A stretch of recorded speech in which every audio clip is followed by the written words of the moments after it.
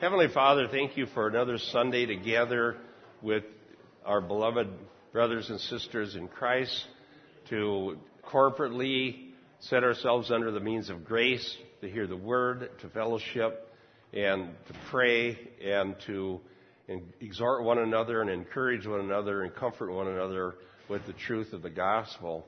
Thank you for that, Lord. And we love just everything you've provided for us in the church that we might fellowship around our common salvation. We pray for the dear saints around the world that listen to this, many of whom don't have the fellowship that they would like and need. We pray for them that you would bless them and help them also grow in grace as they hear the Word of God taught.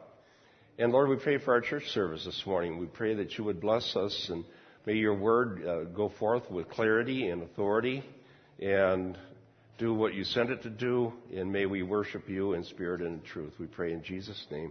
Amen.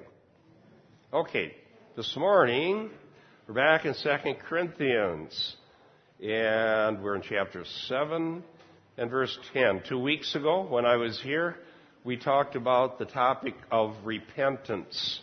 Repentance. And if you remember, we went into Jeremiah 31 and sort of laid the groundwork from the Old Testament about the biblical idea of repentance.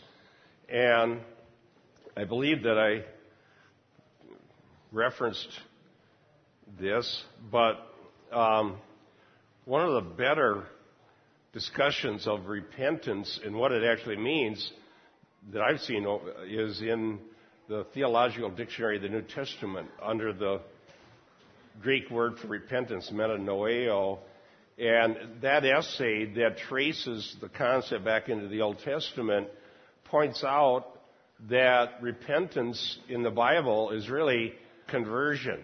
It's the concept of conversion. And conversion, I think a good shorthand verse for the idea of conversion is what Paul said to the Thessalonians describing their conversion. He said, "You turned from idols to serve the living God." You turned from idols to serve the living God. And as I think Ryan pointed out a few weeks ago, I believe that that's true for everyone who's converted. Not just people that would have carvings and pagan deities and whatever, because as we know, the concept of idolatry in the New Testament is a lot broader than simply the pagan cult that might be dedicated to Isis or Hecate or one of these goddesses or gods. The concept of idolatry includes anything that would be taking the place that belongs only to God. Okay? God alone shall we worship and serve. God, who is the Creator, is worthy to be served on His terms by every one of His creatures. By every human who's created in the image of God, God is worthy to be served. So whatever we were believing, whatever we were serving before we came to Christ through the gospel was some form of idolatry, whether we want to call it that or not. It really is.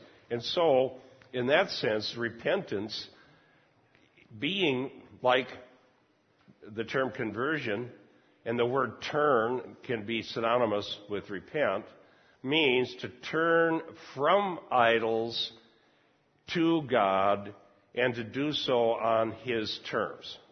And that's what is important to understand about repentance. Now, Paul here is applying the term to Christians in the church. And he applied it to the Corinthians because there was a breakdown between Paul and the Corinthian church over some incident that was the subject of his sorrowful letter that was sent to them, but we don't have, and no one has. But evidently they had sided with a fellow who was in serious error, and Paul wrote a very strong letter rebuking them for that.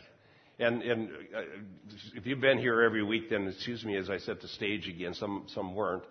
So what happened was the letter was sent to the Corinthians, and Titus was supposed to get back and hook up with Paul and bring a report about the letter. So Paul was in great sorrow and anguish for fear that Titus will come back with a bad report and that the Corinthians had turned against him and therefore against the gospel. But he finally did see Titus, and the report was that they had repented and that the relationship between Paul and the church was on the mend. And so that caused Paul great rejoicing and great joy. And so what he's saying here in this section is, I felt bad that I made you sorrowful, but I don't now, because godly sorrow leads to repentance. And so therefore it was a good thing that they had become sorrowful, because it led to their repentance. Now let's look at verse 10. For the sorrow that is according to the will of God produces a repentance without regret, leading to salvation. But the sorrow of the world produces death. Now, interestingly, it says leading to salvation. So one of the questions when we interpret this particular passage would be, since this is applied to the church, and since it was applied to Christians in Corinth, and that their repentance had to do with a specific issue, why is Paul saying here, he's broadening the idea of repentance to leading to salvation? In what regard does this have to do with salvation? Now, if you've been here for a while and you've heard us teach on this, then you realize that we believe in the security of the believer, but we also believe in the validity of the warnings. All right? And sometimes we get questions, and Dick, that radio show, I don't know if I sent those questions to you, but we did that radio show where we were just talking about assurance of salvation. And several people emailed me saying, well, do you say we can lose our salvation? What are you talking about? And so then I got to clarify it, so I don't know why it wasn't clear on the radio show. But the fact is, no, we're not believing that you're going to lose your salvation. But one of the means God uses to preserve His people from apostasy is the means of the warning against apostasy. Okay? And so it's a valid thing to be warned about the consequences of falling away from the living God. Okay? And if indeed we did apostatize, in other words, leave the faith, renounce Christ, and go back into pagan idolatry, we would be lost. I don't believe anybody living in pagan idolatry is saved.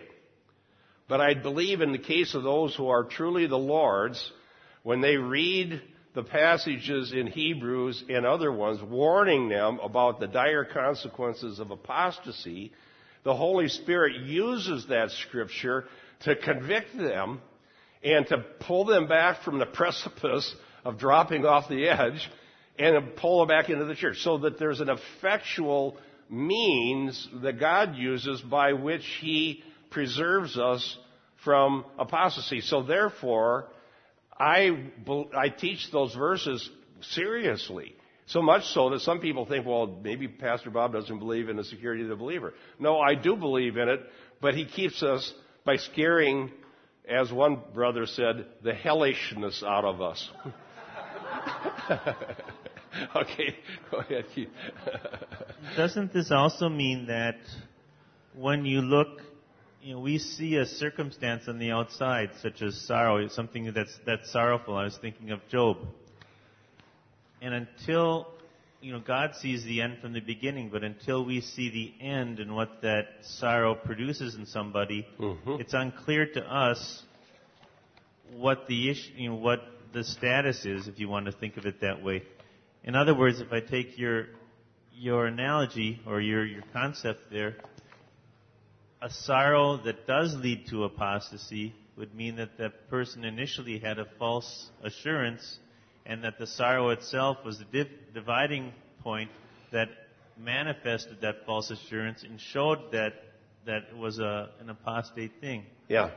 So that the circumstance itself, we can't discern whether it's for a betterment or whether it's for hardening, but the end determines. It becomes clear in the end, yes.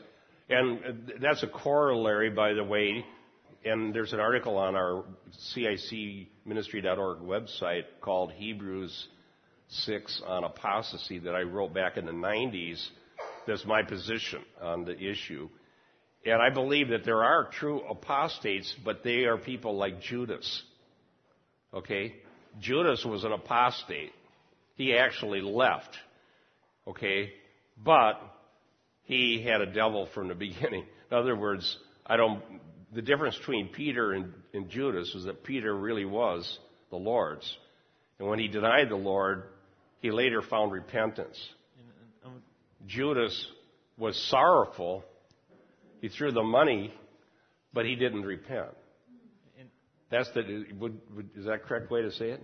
And that the whole concept, that's why false assurance or providing assurance to sinners that isn't based on the gospel is so damning, because it actually bolsters their faith in something that they shouldn't have faith in to begin with.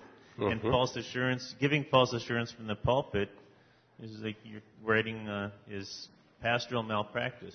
Yes, that's going to be my next article for Christian Worldview Network. It's going to be called Pastoral Malpractice. And I'm going to make an analogy from the medical doctor. So I won't say any more. You can read it when it comes out. Now, false assurance is indeed a serious thing. Now, the problem, let's go back to the Corinthians. What was going on in Corinth that caused Paul to write 1 Corinthians, write 2 Corinthians, and in between write this severe letter? Well, as we've said several times, some people in Corinth were claiming the right to go to the pagan temples and take meals in the context of idolatry and even participate in immorality with the pagans. Okay? So you can see why repentance leading to salvation, this is a salvation issue. You can't be practicing pagan idolatry and serving the Lord at the same time. So that's a repentance issue. And we've seen that several times. So yes, it's a repentance issue, and yes, it's a salvation issue, and there's a lot of false assurance. I don't know if they have it on their site yet, but we did a DVD for the Sold Out for Jesus. Rick Wagner and Martha and Sandy in that group that comes here. They produced a DVD where we talk about 10 ways people have false assurance. And it came out really good. You might be interested in that. Yeah, I don't want to say anything good about myself, but I could say God was being gracious that day because I don't remember being that cogent.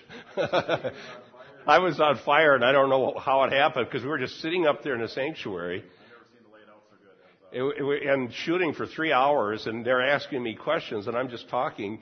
And they took that 3 hours, put in background stuff with scriptures and all the stuff going on, and they distilled it down to an hour of very, very cogent question and answers about salvation and false assurance and stuff like that. So I really recommend that. Back to our passage. The sorrow according to the will of God, this is in contrast with worldly grief before, produces repentance. Okay, but the sorrow of the world produces death. Now, worldly grief is not the same thing as repentance. Worldly grief would be somebody being grieved over the consequences of what they did, but not the fact that they did it. Does that make sense? It's like somebody that steals a car, and it was a lot of fun until the cops catch them. Their grief is over the fact that the cops caught them, not that they stole the car, because they are a rebellious person and doing evil. So worldly grief does not lead to salvation. And it rarely even leads to anything changing. You know, people make New Year's resolutions and decide they're going to be a better person, or decide they're going to straighten out their act, or decide they're going to be a better mom, or they're going to be a better dad, or they're going to be a better employee. And as is the case, most of the time not much changes. But when God gets a hold of somebody and we're convicted by the Holy Spirit, who convicts the world of sin, righteousness, and judgment, we are convicted over a lot more than just there were bad consequences for what I did. When the Holy Spirit convicts us, He convicts us about the fact that we're not right with God, and that we're facing a holy God who's the just judge of the universe. Those terms, convict the world concerning sin, righteousness, and judgment, are legal ideas. They're legal. And there's a bar of justice, and we have to face that. And when we are convicted by the Holy Spirit, we realize that this grief is deeper than, well, I haven't been a very good person, I should be better. It's that I'm in trouble with God, and I need an escape from God's wrath against my sin. And then that is what leads to salvation. It's a conversion. Now, I was going to quote this scholar Garland on this. He says, godly grief differs from worldly grief in several ways. The first difference is what causes the grief. Worldly grief is caused by the loss or denial of something we want for ourselves. It is self-centered. It laments such worldly things as failing to receive the recognition one thinks one deserves, not having as much money as one wants, not getting something one covets. The kings of the earth weeping and mourning over the destruction of Babylon, terrified at her torment that will soon befall them. The merchants of the earth weeping and mourning over her because no one buys their cargoes anymore. Revelation 18:9 through 11 are examples of worldly grief. That's a good example. Revelation 18. In fact, Robert, would you look that up? Let's just actually quote that. 9 through 11. So the Babylon in Revelation stands for the whole, it has to do with Rome, but it's really an entire world system. Babylon is an entire world system of religion and of economics and of just a social world that's all one world government, okay? Now, I believe in literal Bible prophecy. And it's the only way the Bible makes sense to me. And I just don't get how some people can say Bible prophecy, all future Bible prophecy is not literally going to happen except for Christ is going to return. I don't get that. And I can't follow that. If I don't believe what it says about prophecy, then how do I get a different hermeneutic for that than I have for the rest of the Bible? But having said that, and I don't think any amillennialists are ever going to be very comforted here in our congregation. They're not going to get any comfort from Ryan or Carl, I'll tell you that. Now, but the Bible doesn't make sense unless you see the whole picture. What is Babylon? Where did Babel start? It started at the Tower of Babel in Genesis. And what was it about? It was about man's religious quest to have one world in unity, but not under God, not under His terms. And God thwarted that, and He's been thwarting it from that day till this one. God has been at work thwarting man's desire to have one global world under one leader, Antichrist. Now, the restraint will be removed, according to Thessalonians, and then the lawless one will be revealed. And the world is going to finally get the Babel that they wanted, and they're going to have it for 7 horrible years. They won't start out so bad, but the last 3.5 are going to be God pouring out wrath and these bold judgments on the world. Now, after they want this so bad, if you want to read Revelation from this perspective, that it's describing future events that will happen. You can see, for example, that 1/3 of the earth is destroyed, and then it says, and they did not repent of their sorceries and their idolatry and their immorality. The Antichrist is going to give people what they wanted, so much so that they're willing to suffer misery to keep it. That's what's happening. Okay, now read the passage. It's Revelation 18, starting in verse 9. The kings of the earth who committed fornication and lived luxuriously with her will weep and lament for her. when they see the smoke of her burning, standing at a distance for fear of her torment, saying, Alas, alas, the great city Babylon, that mighty city, for in 1 hour your judgment has come. And the merchants of the earth will weep and mourn over her, for no one buys their merchandise anymore. Merchandise of gold and silver, precious stones and pearls, fine linen and purple, silk and scarlet, every kind of citron wood, every kind of object of ivory, every kind of object of most precious wood, bronze, iron, and marble. Yeah. Okay, so the sorrow of the world is weeping over not having the luxury that you wanted to have. Now, let me read it on with Garland here. The inventory of their cargo follows Revelation 18:12 through 13, and the last on the list are bodies, a normal word for slaves. Because of his Christian conviction, John goes on to identify them as the souls of men, as human beings, not living tools, as Aristotle classified slaves. These merchants are slave traders who are grief-stricken because they have nowhere to sell their cargo and make their heartless profits. By contrast, a wonderful example of godly grief was penned by the converted slave trader John Newton, who came to recognize and confess his wretchedness and blindness in the hymn Amazing Grace. Newton repented. Did anybody see that movie, Amazing Grace? That is one movie I can recommend. And my favorite line is, and I've said this before, my favorite line in a movie is at the end where this guy, now blind, an old man in a church, says, I know two things. One, I'm a great sinner, and two, Christ is a greater Savior. Boy, that's a good lesson to learn, and if you haven't learned it yet, I pray that you do soon. We have to understand that. So, the second difference, the difference between worldly grief and godly sorrow, the second difference involves its results. The selfishness of worldly grief gives rise only to despair, bitterness, and paralysis. It causes our souls to drown in self-pity or turns the sorrow into a cankerous sore. Many lead lives filled with regrets like Esau's when he sold his birthright. Judas was overcome with grief by his betrayal of his master, but it led to despair and a desperate act of taking his own life, not to repentance. Godly grief, on the other hand, leads to repentance. And the results of repentance are the fact that we are partakers of salvation. Now, does repentance ever apply to Christians? Yes, it does. Christians can get off track, can believe false teachings, can engage in sinful behaviors, and indeed can be convicted and called to repent. And this particular incident in Corinthians was indeed applied to Christians.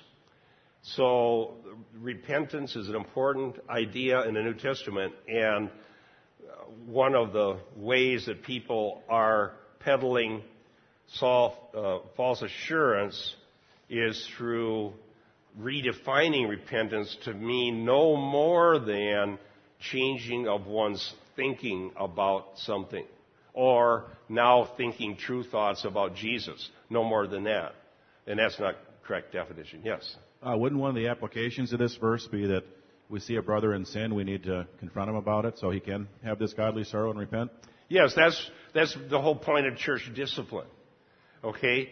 In Matthew chapter 18. If someone is a member of the body of Christ and they're overtaken with a sin that's bringing damage to them and shame to the body of Christ, and someone goes to them and to try to save a soul from death, it says in is it James, where he who converts a sinner from the error of his way saves a soul from death and covers a multitude of sins.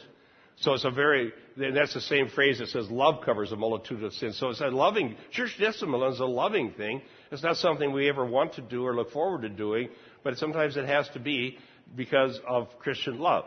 And so, therefore, we go with the assumption that someone truly does know the Lord. The Holy Spirit is helping in this process to convict the person. Okay? And that once the church person goes to them, they may repent, then you won your brother. If not, you go to them and deal with them, and eventually it goes to the church and so on. That's church discipline. But a repentance would be the desired outcome of such a process, that a person would repent and now return to the walk in the Lord that God desires for them. And so that's what Paul was contending for concerning the Corinthians. I'm going to also quote Barnett. I have a couple of quotes in here. So I got the right page, 378, yes. He says this, but repentance towards Paul, God's co-worker and Christ's ambassador, 5:20 and 6:1, and therefore repentance towards God confirmed the Corinthians in their salvation. In line with his pastoral method employed in this and other letters, Paul is by this statement reinforcing his readers in appropriate attitudes, in this case, godly grief that produces repentance without regret, leading to salvation. There's no regret when God works repentance in the heart of a person. There's no regret. I've never regretted being converted. Has anybody? Absolutely none. The only thing I regret is it didn't happen earlier. I should have listened to that Sunday school teacher when I was 11 who told me I need to be born again. I didn't know what she was talking about, and I didn't ask any more questions. But when I was saved, I started to look back and I was thinking, well, somebody should have preached this to me before. I'd been I started thinking about blaming others, that it took me till I was 20 to get saved. And so I was thinking, well, I was in a liberal church and a pastor didn't believe the Bible and they didn't preach the gospel and so on, which was all true. But then my mind went back and the Lord brought my mind back and said, wait, no. You heard there was a Sunday school teacher, and what came right back into my mind where I was sitting when a Sunday school teacher told me I needed to be born again. And I remember that. And my mind went back to watching Billy Graham on TV preach the gospel. And I remember Billy Graham talking about the fact that you could know that you were saved and could know that you were going to heaven. And I remember the words, as a matter of fact, and I misunderstood them. I remember Billy Graham, this would have been about in 1961, 62. I remember him saying, I know that when I die, I'm going to go to heaven. And my misinterpretation was, well, I suppose if I was Billy Graham, I'd probably be going to heaven too. I figured he's probably going to make it. I don't know about anybody else. But the fact is, we don't have any regrets for having been converted if we know the Lord, because we've got everything. We've got riches, and they go on for all eternity. We have the fruit of the Spirit now, love, joy, peace, and we have the assurance of salvation, and we have all eternity to enjoy the Lord and all the redeemed throughout the ages that will be gathered together in the end. Okay, let's look at Hebrews. Let's all turn to Hebrews 12. I want to point out this passage that one of the scholars referenced because it's a very good example of the two different types of repentance, Jacob's and Esau's. Here it says in verse 15 of Hebrews 12, see to it that no one comes short of the grace of God, that no root of bitterness springing up causes trouble, and by it many be defiled. That there be no immoral or godless person like Esau, who sold his own birthright for a single meal. For you know that even afterward, when he desired to inherit the blessing, he was rejected, for he found no place for repentance, though he sought it with tears. Now, that passage troubled me the first so many times I read it when I was in Bible college. And only recently, reading a commentary by William Lane, did I come to what I felt like was a very satisfactory understanding of the text. And I made a whole DVD based on that text called The Selling of Our Evangelical Birthright. Now, the reason Esau's sin was so egregious was that he wasn't just giving up his personal blessings. He was giving up the messianic promises that were invested in the patriarchs. Because in the seed of Abraham, all the families of the earth are going to be blessed. And God will bless those who bless you and curse those that curse you. Genesis 12:3. And so the promises were invested in Abraham, Isaac, Esau? No. Well, we don't say Abraham, Isaac, Esau, and the Bible later doesn't say the God of Abraham, Isaac, and Esau. And the reason it doesn't say that is Esau sold his birthright. He was despising God's covenant promises. That's what he was despising, and that's the reason it's called immoral. The word for immoral there means secular, irreligious. And he was despising what God promised, and so really there's a sin of unbelief there, that he doesn't believe the promises of God, and he was only concerned with his gratification of his hunger at the moment. And so the birthright is the promise of messianic salvation, and that's what he sold, and that's what he was unable to get back. He felt sorry later, but he did not find true repentance. Yes? That's basically what I was going to say. It looks like he desired to inherit the blessing. That was his motivation. Yeah, he had bad... Yeah, later he said, oh yeah, I think that blessing would have been a good thing, because he heard his father bless Jacob with these blessings, and then he asked if he had any left for him. And remember what he got? It wasn't very good. It was very unfavorable what Jacob pronounced over him. Is a very, very unfavorable. So he was unhappy, and that's where the sorrow and the tears came. But he did not have any way back, because he put himself outside of the covenant promises. So that's why this is a warning against apostasy in Hebrews. Now, the application I made of that on that DVD is this, that as evangelicals, the word evangelical comes from the word euangelion in the Greek, that means evangel or gospel, right? So what is it that we have that would be our birthright? Well, it's the terms of the new covenant. Esau rejected the terms that were laid out in the old covenant, the promises that would be to Abraham and Isaac and the descendants. He rejected the terms because he'd rather have the stew. The terms that we have that God has given us graciously, and if we're going to call ourselves evangelicals, the one thing that we have are the terms of the covenant. Well, what's the terms of the new covenant? What's the blood atonement? And that's all through the book of Hebrews, that Jesus' blood was shed once for all, and that we have a great high priest after the order of Melchizedek, whoever lives to make intercession for us, who's seated at the right hand of God. And we have these blessed privileges to go to the throne of grace, to know that our sins are washed away, and to have the terms to proclaim to everyone else. We're the ones that God has entrusted with the message of salvation to bring to the whole world. And to sell that out because we wanted other things is apostasy. And so I think it's a valid application. It's a very valid application, is that when we sell out the terms of the covenant, not because we want to deny them, but because we're not wanting to preach them from the pulpit lest someone might be offended, I don't believe we have the right to do that. And so repentance would be in order. Repentance would be in order for any who's sold out the covenant. So, yes. One time, the whole book of Obadiah.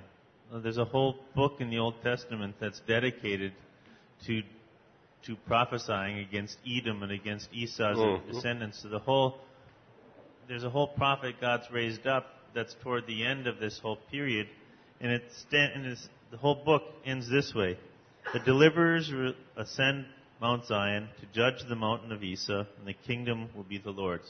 Yeah. So that Judge Esau. So it's a contrast that's carried right. Yeah, the whole book. Yeah, that's true. The whole book is rebuking Esau and his descendants. I just want to give a short personal testimony. I thought that I was being rebellious in my college years, about my sophomore year, when I went home and I was scared to do it, but I looked at my father and mother in the eye and I said, I don't believe in God. But I think that was apostate, because I was definitely the Lord's own. I'd been a believer since they took me to Sunday school.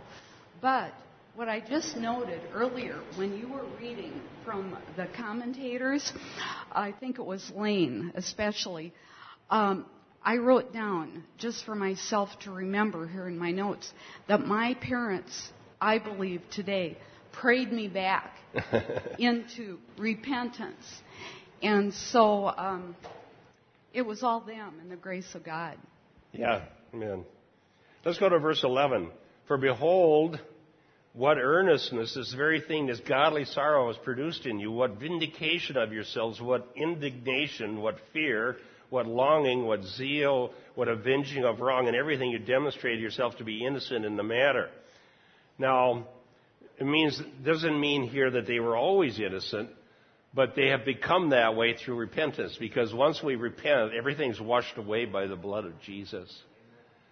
And we are new creatures, as we said earlier, and we're studying 2 Corinthians 5. It's absolutely true.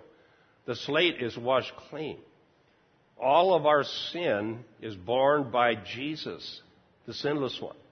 And we receive the imputed, that's legal terminology Paul uses in Romans, the imputed righteousness of Christ. His righteousness is put into our account, and our sins are borne by the sinless one who shed his blood to pay the penalty for all and every sin. So by repentance, the result is innocence. Now we have here a list of qualities, 7 qualities here, separated in the Greek by an adversive, which alla in the Greek means but in a contrastive way, and it's repeated every time.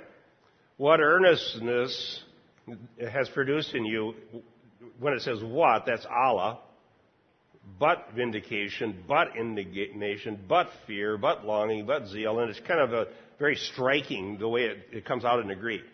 And now one of the scholars says the way to translate it probably is not only so, but. Not only so, but. So you have this quality. Now what are the 7 qualities? The first one is earnestness. And before it says that, it uses this word behold. And you've probably seen that, especially in the Gospels. That's a Hebraic way of calling attention. Behold means take note, this is important. Behold what manner of love the Father has given us. You know how you read that in the Bible. So it says take note, behold. That's what that word means.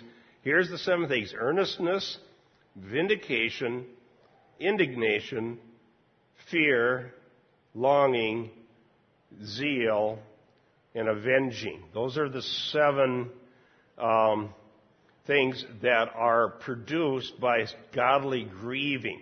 All 7 are what repentance that leads to salvation looks like. So these are things that God had done that caused these Corinthians to change in their status vis-a-vis Paul and therefore the gospel. Now, let me quote this Barnett again. Paul here conveys the powerful impression of a rapid and dramatic reaction in Corinth to his severe letter as brought by Titus. His interjection, look, suggests the liveliness of the imagined scene in the church. Then the first of the 7 words is preceded by what?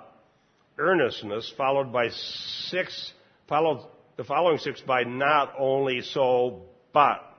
On each occasion translating the single word but.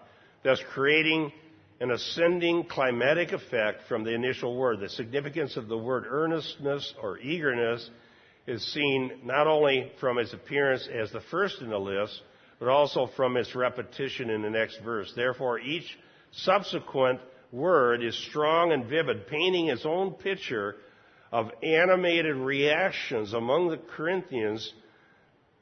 Then he says, whose force the NIV tends to blur. That is the funniest thing to me. Now, don't feel bad if you use the NIV. That's between you and the Lord. If you want to use the NIV, you may. Some people like to read it. But because it is the number 1 selling Bible in America, the commentary series are based on it. Okay? Even some good critical ones like this. And by the way, critical in scholarship isn't a bad thing. It's like critical thinking. That's good, not bad. Okay? It's something we lack. I was talking to someone about that this morning before church. It seems like the whole world lacks the ability to do critical thinking anymore. And so they just were mesmerized by ideas that are just not valid. Now, it's funny how often you read one of these critical commentaries based on the NIV, and then verse after verse they have to correct the NIV. You would think that the commentary, in a sense, would become bad advertising for the NIV. Well, but curiously, they say the NIV left this out. Curiously, they translate it this way. Curiously, they blurted it. It really doesn't mean this. It's just not very strong. But again, if you like it, God bless you. Maybe you might want to get a side-by-side parallel so you could compare. Yes? What's the translation the commentary is based on? NIV, New International Version. Well, the better ones, in my opinion, are the New American Standard. No, they just make their own translation from the Greek. Yeah, a good critical commentary will always have its own translation from the original language or at least discussion of the issues. When it comes to Bible translations, of course, I like the New American Standard, but I'm telling you, with this Logos Bible software where I continually compare many versions, and I'm going to use one in my sermon today, I am kind of shocked about some of the ones that turn out to be the most literal. Sometimes it really surprises me. And the one that's been coming up literally accurate in my own study that surprises me is the new RSV. And I would never think of the RSV as always was known as the liberal Bible when I was a kid because they had this young woman instead of virgin in Isaiah. But the new RSV is amazingly literal, way more so in some cases than the New American Standard. I'm not saying I'm switching to it, but I'm just kind of surprised to see that. It's a better translation than I would have thought it was. So give credit where credit is due. Now, he goes on and says this, it appears that until the arrival of Titus in the severe letter, the Corinthians had not understood how serious the matter was from Paul's perspective. I think that's a very good point. You would think they would just get it. Okay? You would think, okay, going down to the temple and having meals in the context of an idolatrous worship, immorality with the pagans, you would think, obviously, they just get it. And all that Paul has to do is write the first letter and say, the people that do these things shall not inherit the kingdom of God, 1 Corinthians 6. And 1 Corinthians 10, remember your fathers, remember the forefathers, they came out of the Exodus, 1 Corinthians 10. They were baptized in the water and in the cloud, or in the sea and in the cloud, and they came out, and then God was unpleased with them and destroyed them because of their idolatry. You're doing the same thing. They still didn't get it. Because sin has a hardening or a deadening effect on the human conscience. And especially in the case of the Corinthians, their former pagan lives had been so given over to debauchery that they took in a religious context, that their consciences were seared with a hot iron, and just Paul saying, don't do this, didn't evoke much of a response, at least as far as dealing with church discipline within the Corinthian church. Because they were told there, in 1 Corinthians 5, that they needed to discipline this one guy. Okay? And they didn't want to do it. And so, if this recreation of the situation is correct, what happened was Paul got really angry when he found out they hadn't really repented. And he wrote this so-called severe letter. And whatever was in it, I mean, he unloaded both barrels if he had a double-barrel shotgun. I mean, he just said, in whatever uncertain terms, this is wicked, this is terrible, God is going to judge you, whatever he said in there. And then he was afraid, oh man, I said it so strong they may just leave and I may lose them for good. And Titus comes back and says they repented. It's sort of like a kid that doesn't listen to his parents until all of a sudden they really get mad. So, oh, I think Dad's mad. I think I better listen. Okay, yes. Well, I think that it's hard for us to imagine because the cultural norms are so strong that was everybody was doing it. So what Paul was telling him was so abnormal. Maybe we have some kind of concept of pedophiles today that would shock people in our culture, but if we had something that's so endemic that everybody's doing it, and to have it be a Christian issue, it was hard for them to conceive that immorality was really that bad because they always practiced it. Their parents had practiced it. Their cousins and the good people, the bad people, everybody practiced it. And now this is something that's so unique. How could Paul be right against everybody else and everything that they practice? And now we're Christians and we're doing this. It was a syncretism that it was very difficult for them. Yeah, that's true. And you can see that issue coming up in the churches of Revelation. That there were false prophets who actually were willing to put God's imprimatur. Is that how you pronounce that? Yeah, what do you know? Imprimatur? I can see the word in my mind. Maybe I shouldn't use words I don't know how to pronounce, right? It seemed like a good word, though. God's stamp of approval. There, I'd say that. False Jezebel or the false Nicolaitans or some of these people in the churches of Revelation are saying, this is okay. They're actually, in the name of God, telling the church it's okay to partake in these pagan practices. And so that's what a false prophet looks like. And the true prophet says, no, this is a wicked sin against God, and it's one that has eternal consequences. Yeah. Isn't this largely a matter of sanctification, this issue? And you can see it even in the Christian community today. They haven't been in the Word enough. They're biblically illiterate a lot of times, and there's other smaller issues. They aren't as great as those issues as far as visibly, but Paul was sanctified. They weren't, wouldn't that? Yeah. Exactly. And sanctify them in the Word, thy Word is truth. Sanctification is something that happens by grace, right? By grace. Salvation is by grace, sanctification is by grace. And when God does something, He uses means, right? Someone called me yesterday and said, well, how can the doctrine of election be true? Then why preach the gospel? And I said, well, no, the doctrine of election is true, so preach the gospel. Why? Because then you know God is going to save people out of the mass of perdition, and you know that He's going to do it, and that's His means. The gospel is the means by which God saves who He saves. And the same with sanctification. There are means. Now, maybe it's hard to believe. Our culture is pretty perverse, but it was actually worse in Asia Minor in the first century. And I've read some quotes from Roman historians and what have you, that in a Roman society, a nobleman having a mistress was considered the norm. It wasn't even something you would blush about. Of course he has concubines. Of course he has mistresses. And if somebody said, oh, that's a scandal. So we could be thankful that if somebody running for office does that today, we consider it a scandal.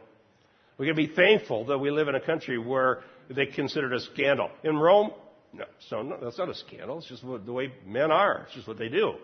So Paul, bringing the gospel into the Gentiles in the book of Acts, is going into a place where the Jews said, well, we've got to make them be circumcised and keep the food laws. So they gathered in Rome in Acts 15 in Jerusalem and said, no, but we've got to keep them from idols and from immorality. Okay? That's the issue. That's a sin issue. That's their rebellion. So the Gentiles must abstain from idols. What was it? 4 things: blood, things strangled, idols, immorality. Am I right? Are there 4 on the list? Okay, that we've got to deal with. And Paul did deal with it, but it was a battle, especially in Corinth. Because if they failed to do church discipline, and there are people who are claiming a right to do that and to stay in Christian fellowship, then the gospel's threatened. The gospel's threatened because then the whole church is saying this is not a gospel issue. It's not an issue of salvation or sanctification. And Paul says it is. It is. You shall not inherit the kingdom. Yes. And part of what happens on this issue of sanctification, if you refuse to be sanctified and refuse to have the means of grace work in your life, then you're going back to verse 10 where godly sorrow doesn't work repentance, and it's an evidence that you're actually an apostate and not one that's embraced the kingdom of God because you're refusing to abide by the rule of the kingdom of God as it comes and applies itself to your life. Amen. Amen. So sanctification is a very, very important issue, and it comes by means. I was talking about means. The Word of God is a sanctifying agent. All right? And sitting under clear Bible teaching works grace into our hearts and minds. And what happens, and I bet you just about everybody here could say this is true, that when you're a new Christian, you think, well, I'm kind of a mess. I wonder how all this is ever going to change. But don't you know that if you sit under clear, sound Bible teaching, God starts changing you? And pretty soon you're not doing what you did before, and you're not saying what you said before, and all of a sudden you're actually, not all of a sudden, but wow, I'm actually, my wife might actually be blessed that she married me someday. Yes, Carla. I've just been struck lately by the reality that as humans, our default isn't to understand God's standards. If we just were left to our own without the scriptures, we don't comprehend what His standards are, what's right and what's wrong. And it's by sitting underneath the scriptures and being taught by them that we really come to a greater understanding of what He requires of us and what He considers good and what He considers evil. And even as you grow in maturity, there's always more to understand that you don't understand. And it's not like we understand everything now. There's always more that you can dig in and comprehend more fully what it means to be righteous before Him and what He considers as good and evil. Remember that article that I recommended by Jerry Bridges called Gospel-Driven Sanctification? He made some very good points in there. There's something, the fact is that the more we actually grow in sanctification, the less we feel like we really are sanctified. And he talks about that in there. Now, why is that? Because the more mature you are as a Christian, the more you understand how holy God really is. And when that John Newton says, I only know two things, that I'm a great sinner and Christ is a greater Savior, we might think, well, is that just because he was a new Christian? No. That's because he really understands. That's the pinnacle of understanding. And that's where you end up, knowing that you're a great sinner. But the natural man cannot receive the things of the Spirit of God, for they're foolishness to him, nor can he understand them because they're spiritually discerned. Yes, exactly. So it doesn't even make sense. In a sense, that's what this thing means when it talks about not throwing pearls before swine. You can't disciple the unconverted, right? It's not possible. You can't make a disciple out of the unconverted.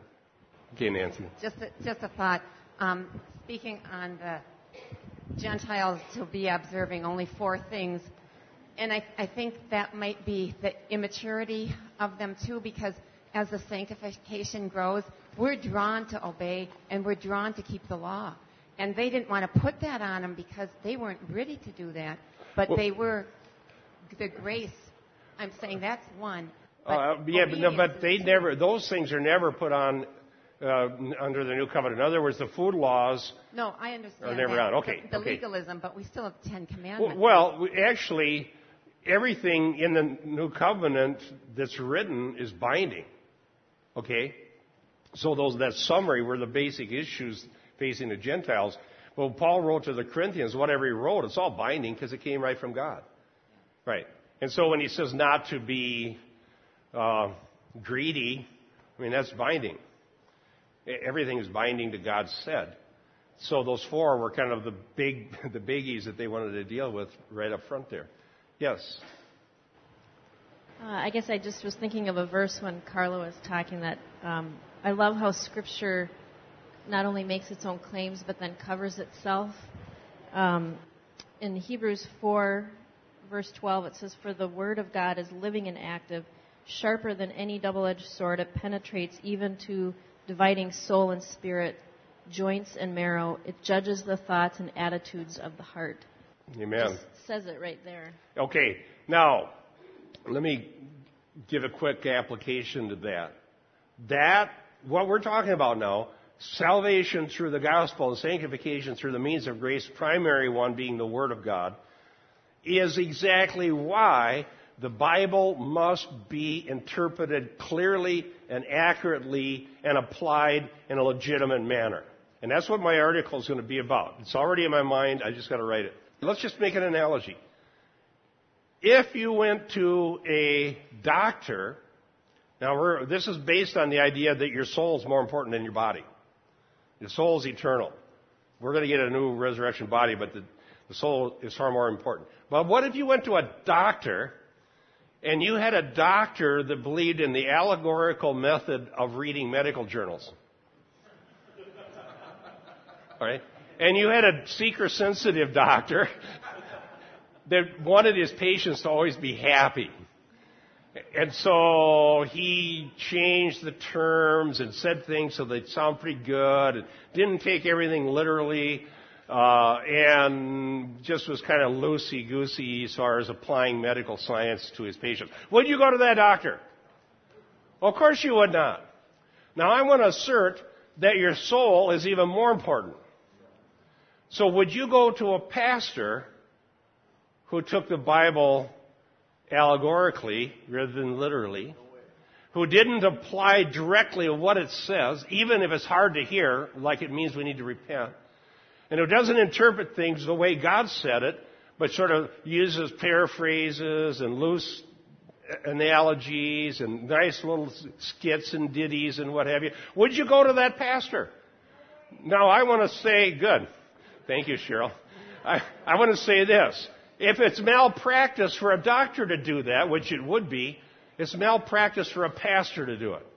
So we need people to own up to pastoral malpractice and repent. Bill. You just described psychology to a T, and in the 80s, there was a challenge between the pastors and secular psychology.